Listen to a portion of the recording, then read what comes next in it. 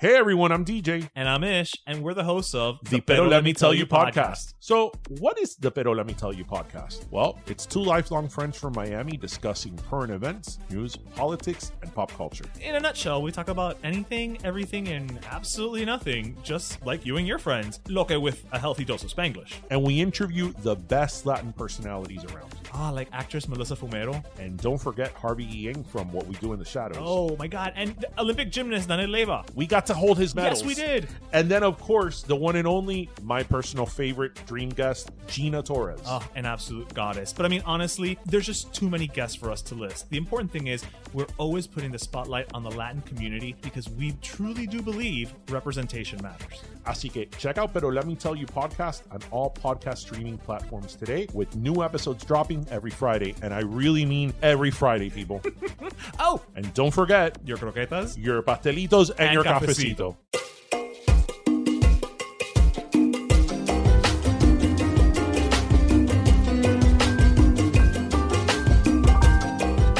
Hey Frida. Hey Carmen, what's up? Well, I was thinking about how this entire season we have been talking a lot about what it means to be a woman and various aspects of it. So like with Mariana Grajales, we were talking a lot about motherhood and symbolism in terms of like what she means in history. Then we also did an episode where we talked a lot about what it was like to be raised as girls, as, you know, with Cuban traditional values and what we saw in our community. And that was obviously from a very female perspective because that's where we're coming from.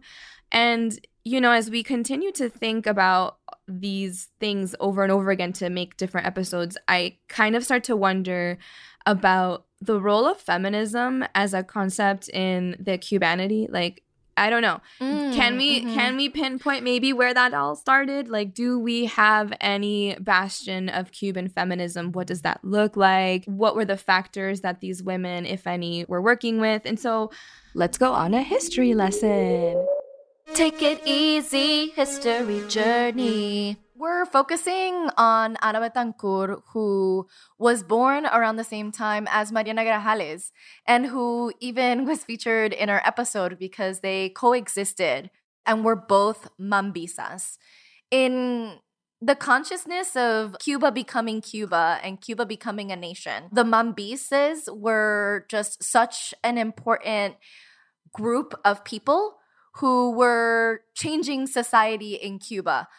And the women that belonged to the mambises were so incredibly crucial to the formation of our ideas about like women's rights. And Ana Betancourt is a mambisa who focused a lot of her energies in her writing, in her speaking, in her kind of organizing as well. And also we can talk about her because she is the first known woman to have really made any statements that have been recorded on women's rights.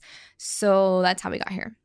So that being said, she was born on December 4th, 1832. It is said that she was born to a wealthy criollo family in Camagüey. And I know we have some questions about what it means to be criollo, but yeah, I don't know, Frida, what did we come to? Well, in terms of like Ana Betancourt herself, we're not really sure about what criollo means in the context of explaining her family, but there's a couple of possible interpretations. So criollo could refer to anyone who was native to Cuba from the 16th century onwards. So that could be a family who originally came from Spain or from Europe and spent many generations in Cuba.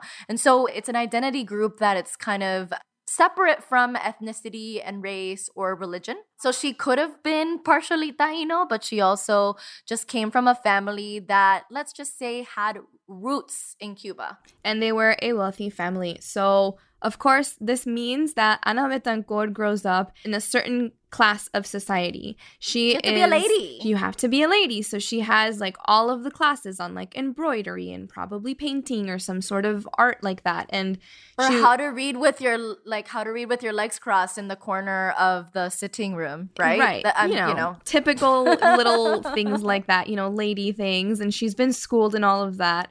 And I find that really interesting because she exists almost in this more doll-like kind of expectation of womanhood, because what else were women doing at the time except for like getting married and having babies, and probably really quite young? I don't know. So for her to have turned out the way that she did is really quite remarkable. So she marries a man at age 22 called Ignacio Mora y de la Pera. Of the pair, if you're wondering what that means. So he came from the pair. And this man is from the pair. Imagine to be married to a man that's from the pair. Juicy. I would love that. He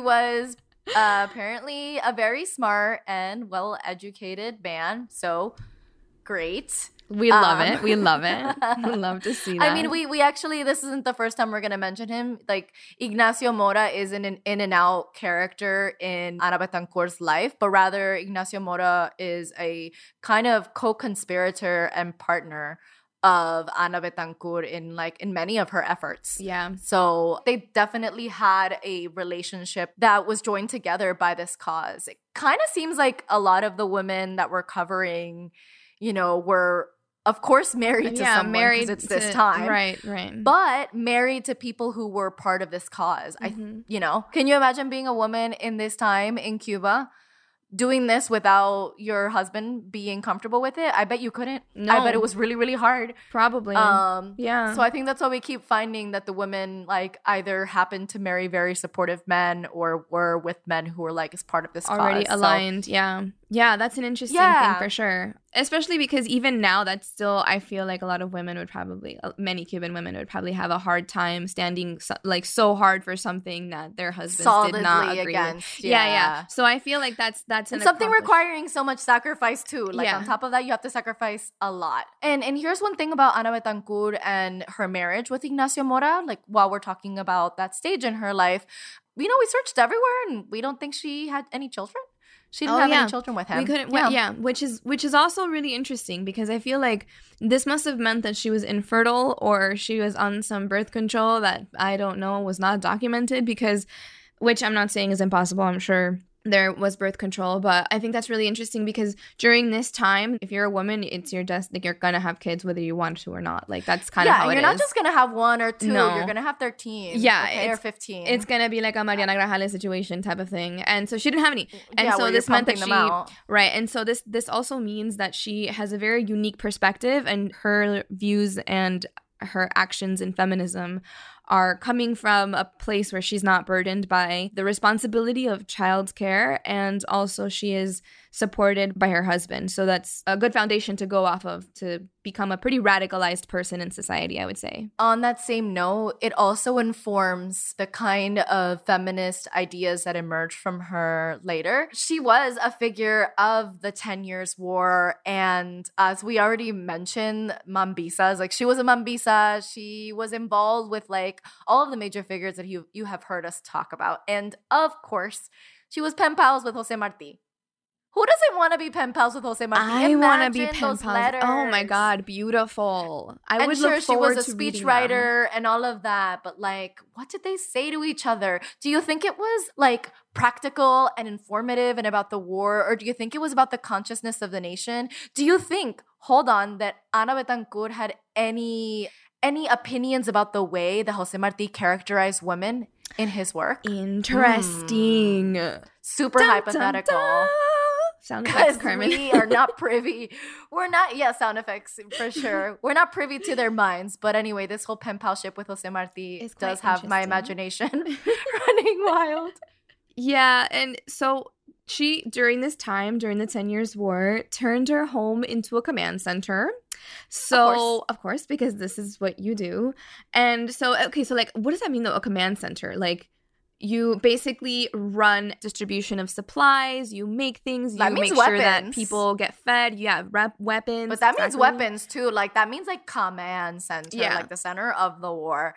So, here is Ana Betancourt con una casa that's a command center. Mariana Grajales over there, running the hospital. Running the Bush Hospital. It's just these are the revolutionary women of Cuba, and they are complete badasses. And I'm wow, I could never. The first shot I would hear, I would just shit myself completely. Forget it. Another thing that Ana Betancourt did, aside from run an entire command center, was that she started a newspaper. and it was called El Mambi. Yeah, El Mambi. It was a newspaper that she printed from a mobile printing press that her and her hubby named Libertad. And From the jungle. This mobile printing press from the jungle. From the straight up jungle. Oh my God. And so what is the place of a newspaper in a war? Well, reporting what's happening on the ground or reporting something that's different from the Spanish news, which was apparently very one-sided and there were very reports that they were saying motivated. that like the war had already been won and the Spanish had won it, and like to just try to like, you know, defeat morale that way too. And so Ana Betancourt was like, no, I am going to speak that truth. Right. We're going to distribute something that's going to tell people a narrative that's going to be really key to, I bet, like keeping morale up, keeping resources coming in the direction of the rebels. Unfortunately, though, they had about 3 publications. It could have been 1. It could have been up to 3 until they, you know, just casually had to burn their city down to stop the Spanish. Yeah. So sometimes that's a big bummer. Like when you're in a pinch, you just burn the whole city down, and then the Spanish have to struggle through the flames and the coals to approach you. Yeah, if you're also running a mobile printing press, you just leave that shit behind. That gets burnt down as you leave that behind. Yeah. So it was like, to this day, people still talk about El Mambi, and I also wonder if Radio Mambi, the radio show that like started like after the revolution from Miami and paid for by the U.S. government, if that had anything to do with like El Mambi, the original newspaper. Because I think that the Radio Mambi, they were saying that they were trying to spread a truth that's different from the Cuban Revolution.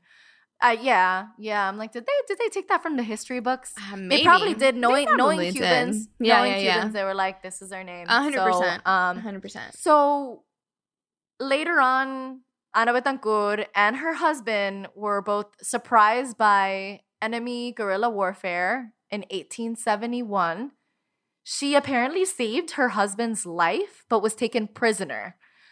She had arthritis in her leg, and that prevented her from actually fleeing. And so she was kept prisoner and was kept under a ceiba tree. A ceiba? I'm sorry, for 3 months. That sounds like such an amazing story, like as part of like a revolutionary thriller type of thing, because I would love to have seen that fight scene where she like somehow cleverly found a way for this man to escape, but like I don't know what happened to her. Like we don't really know the details of it, and I wish that we did. And I would love to see like movies or like, you know, different iterations or like fanfic on what that could have looked like, because I am here for that. I'd like to think that she used something clever in order to confuse or disorient or use some sort of negotiating skill. Sure.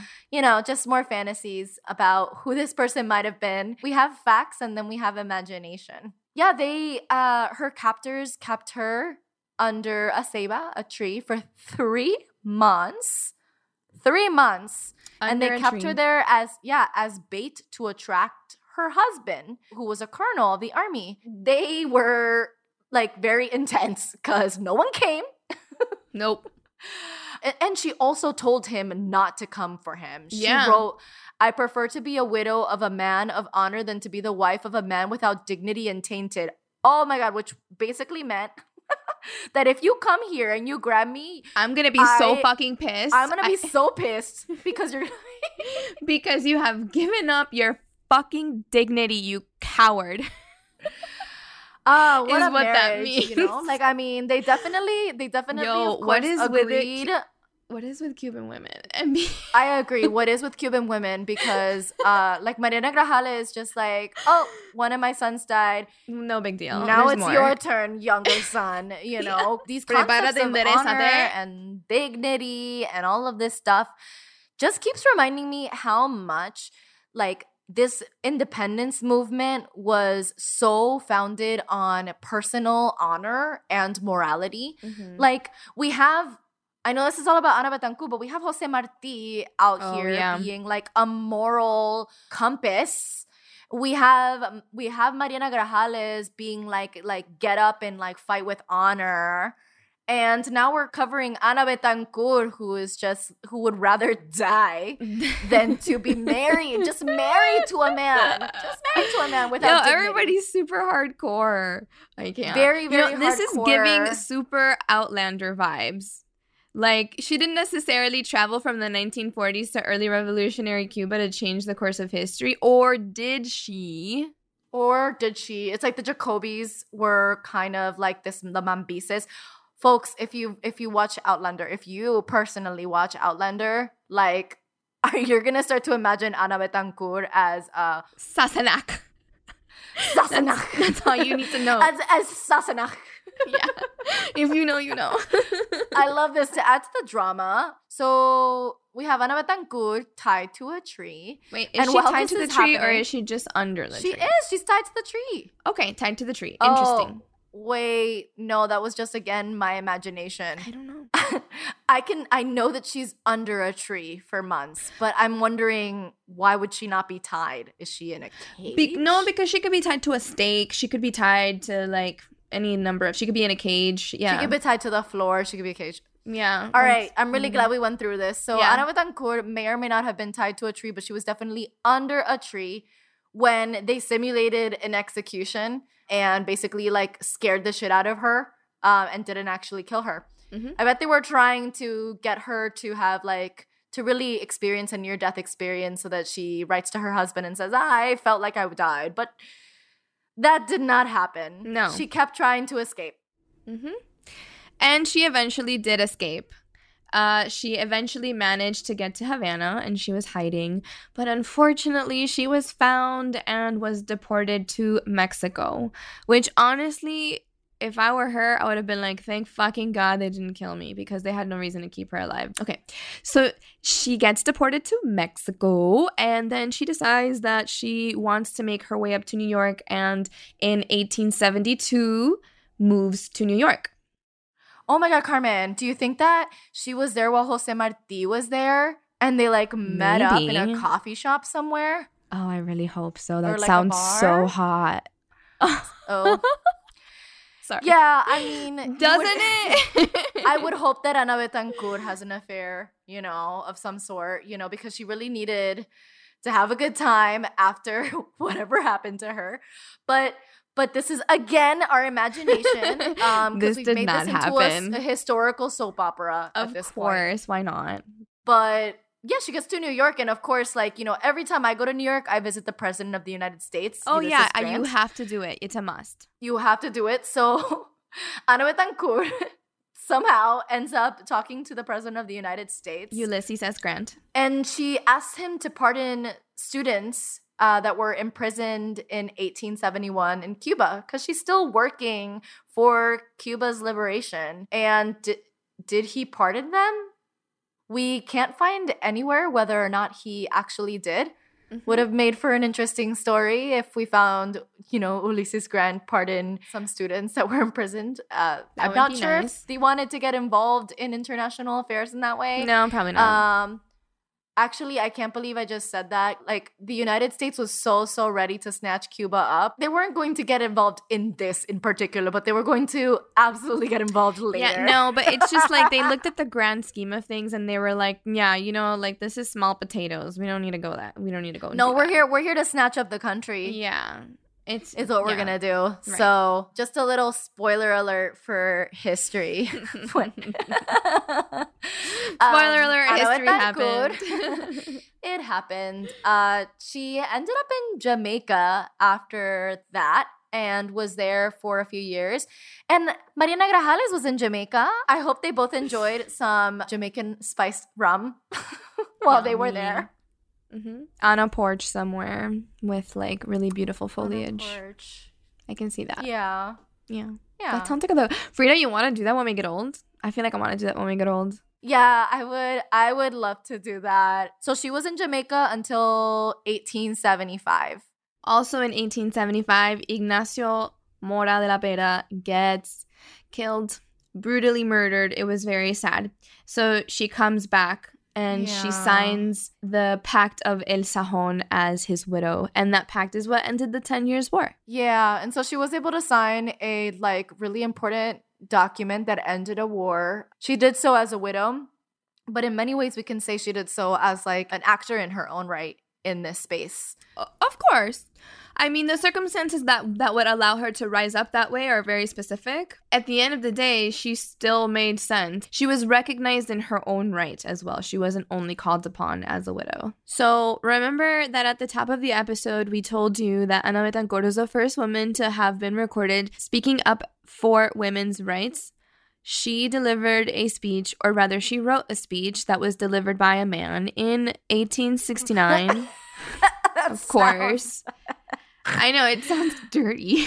It's like a la Handmaid's Tale, where, you know, like, again, we have a lot of drama references here. Like, she couldn't give her speech because women weren't considered citizens, so they couldn't actually speak in the Congress. And so someone named Ignacio Agramonte gave it. And so this is a lot like Serena from Handmaid's Tale, who basically wasn't supposed to have given a speech in front of men and did, and she bore some very serious consequences. And so spoiler alert, they cut off her finger. Look, it's not that this woman Serena's was punished for doing that, right? But I want to say that it's no coincidence that very shortly afterwards she gets blitzed and surprised by the enemy and then gets captured and held under a tree for 3 months. You know, it's like the parallels are quite shocking sometimes. Like, when I was thinking about that and reading this, it was honestly bone-chilling how The Handmaid's Tale is real in some ways. It's good storytelling because it resonates. So it was in the Asamblea de Guaymaro, I don't know if I'm saying it right, where Ana Betancourt's speech was given. The Guaymaro Assembly was one of many assemblies that were being put together where representatives from different areas of Cuba, and it was 3 areas of Cuba, could be present in order to decide on the future constitution of their country. And so there were rebel representatives that were coming from different parts of Cuba, all of them having slightly different views, some more conservative, some more radical, and they were coming together in order to establish what kind of system of government would come into place. And so it was in the context of this that there was a third meeting, and that's where Ana's speech was given. And it was 1869, which was a few years after the 10 Years' War. And she said, well, now we've emancipated Black people, we should free women. In a couple more specific statements, she groups la cuna, which is the cradle, el color, which is color, and el sexo, which is sex or gender. She groups them into slaveries or forms of slavery that Cuban people are trying to abolish as a nation. Those are strong words. But what I find really interesting is I would have paid a lot of money to have watched that come out of Ignacio's mouth. I would almost feel like, would that lend more credibility to it that it's read by a man, or would he do a bad job and then people would be like, nobody's taking you seriously, bruh, like, you drunk, go home? You know what I mean? I'm not sure. You know, we don't have actual records. No, of, we like, don't, but I reactions wonder. to this. We don't. I wonder. Yeah, I wonder as well. And really what we know from this is that a constitution was developed and written, and it was Cuba's constitution for 1869 to 1878. So the Guaymaro Constitution was in place for basically the entirety of the 10 Years' War. And this constitution said nothing about women, but it did establish a kind of president and a unicameral, like, one house of legislature. It also said that the military wasn't to have full control of everything, but this was all during a war, so we know what happened. Like, the military took a lot of precedent. And so it was this initial attempt at organizing society, and really it was quite simple. It had 29 amendments. I don't know, it's kind of just it's cool that she gave the speech and all, and I'm glad she did. And then nothing happened. And I'm glad it was this first record of how one woman who was a mambisa conceptualized the order of things, that we're slowly but surely freeing ourselves of different things. Let's do gender next. And it's she's like, oh, let's do gender next. And everyone was like, maybe. Maybe. And this context emerged from a woman not delivering her own speech, possibly, to an assembly that came out with a constitution that only lasted 10 years. Like, yeah. Well, are we surprised by any of this? Because I have to be frank with you, I personally am not. It takes more work than a little. It takes more work than a little speech. I know. I mean, yes, obviously, and not that she wasn't doing that kind of work, but also what kind of pull does she have at that point? True, you also have to question that as well. But okay, we can also get into then. How did Ana Betancourt move the Cuban independence forward, if not with this speech? Because I think it's significant that she wrote it. It's significant that it's the first record that we have of that coming from a woman herself. And, you know, she has merit in her actions and her life, fine. But what were those specific things that she contributed? Something that she did was like reflect the rise of this kind of consciousness that was emerging from Mambisas, and reflect how in this struggle against colonialism that like women just got brave enough to really question their place in their role and position in society. Because if you're restructuring society, you're like, you're thinking hold about on that. a second. Mm-hmm. You're thinking about it. And she demanded to be freed and demanded to be seen as equal partners as she might have experienced while being a Mambisa, while kind of like having this role in an independence movement. So Ana Betancourt's way of connecting women's rights to freedom, and a freedom that is much like freedom from colonialism or freedom from being enslaved, it's saying Cuban feminism maybe is somewhat intersectional. Like, what do we mean by that? Yeah, I think that's really interesting that she reached that frame of mind and that sort of framework, because, I mean, on the one hand, I feel like that is a very clear point about all of this, but I feel also that a woman from her perspective might not necessarily be as motivated to think that way. Because remember, she came from like she's an a white lady who came from class. wealthy. Exactly. So for her to look around and say, hey, this fight is intersectional and no one wins unless we all win, that's a big deal. That is like super progressive, which is another reason why I'm like, this is giving Outlander vibes. Like, this is very progressive of somebody from her status and from her time period. And I'm very proud of it. Like, I want a round of applause, please, for Ana Betancourt, because that's pretty great. So she went to New York after learning of the tragedy that happened to her husband. And in Carmen, eventually she ended up in Madrid, where she passed away from a bronchitis.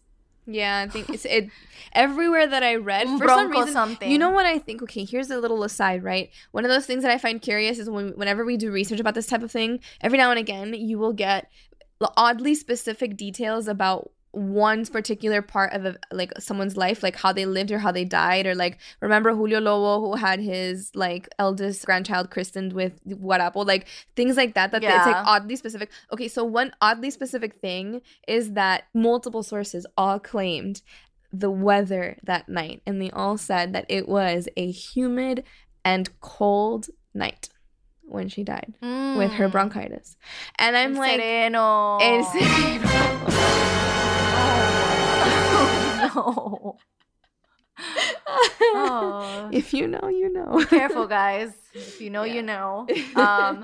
Yeah, so she died in Madrid. She lived a longer life, definitely, than someone who was involved in a war might often be expected to live. Yeah. After her death, Ana Betancourt, much like Jose Martí and Mariana Grajales, continued to be symbols that were used in support of the Cuban Revolution that happened in 1959. So there were a bunch of schools that have been established in her name, and they educate rural women, which is great. I think initially awesome. It was set to get everybody up to at least a 6th grade level. I think I read that. If Ana Betancourt were to see what happened with how the Cuban Revolution used her image, would she like barf Or would she be like, oh yeah, totally, like, good job, guys? She would want to see freedom for women. Let's examine what kind of role the communist revolution expected women to have versus what maybe the kinds of freedoms that Ana Betancourt might have wanted. So like when we're thinking about the communist revolution, like it was,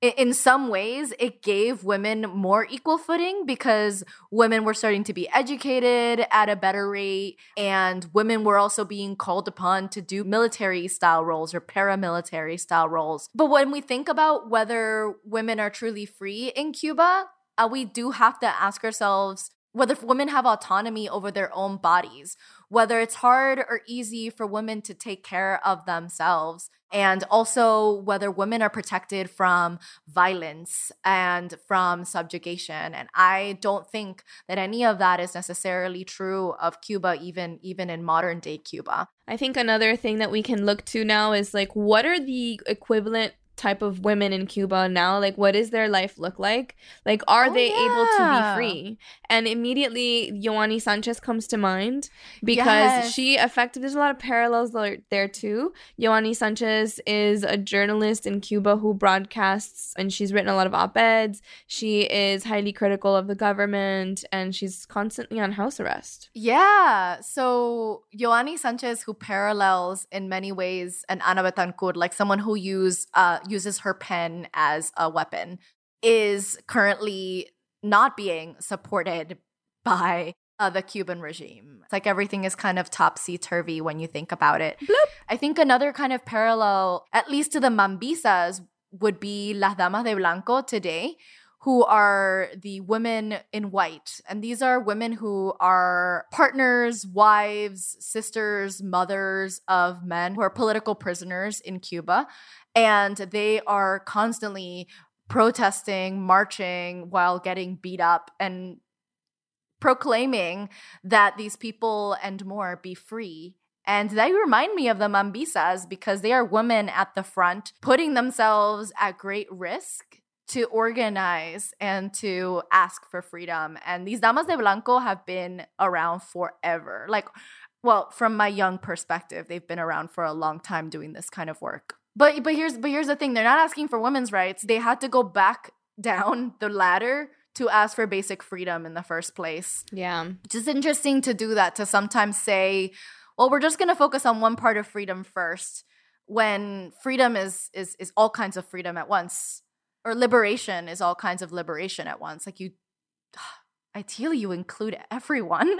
In a way, I think that Ana Betancourt also subscribed to this specific hierarchy because even though the cause that she adopted for herself, for her life, was women's rights, yes, we've been talking about that for what, as long as we have this whole episode, sure.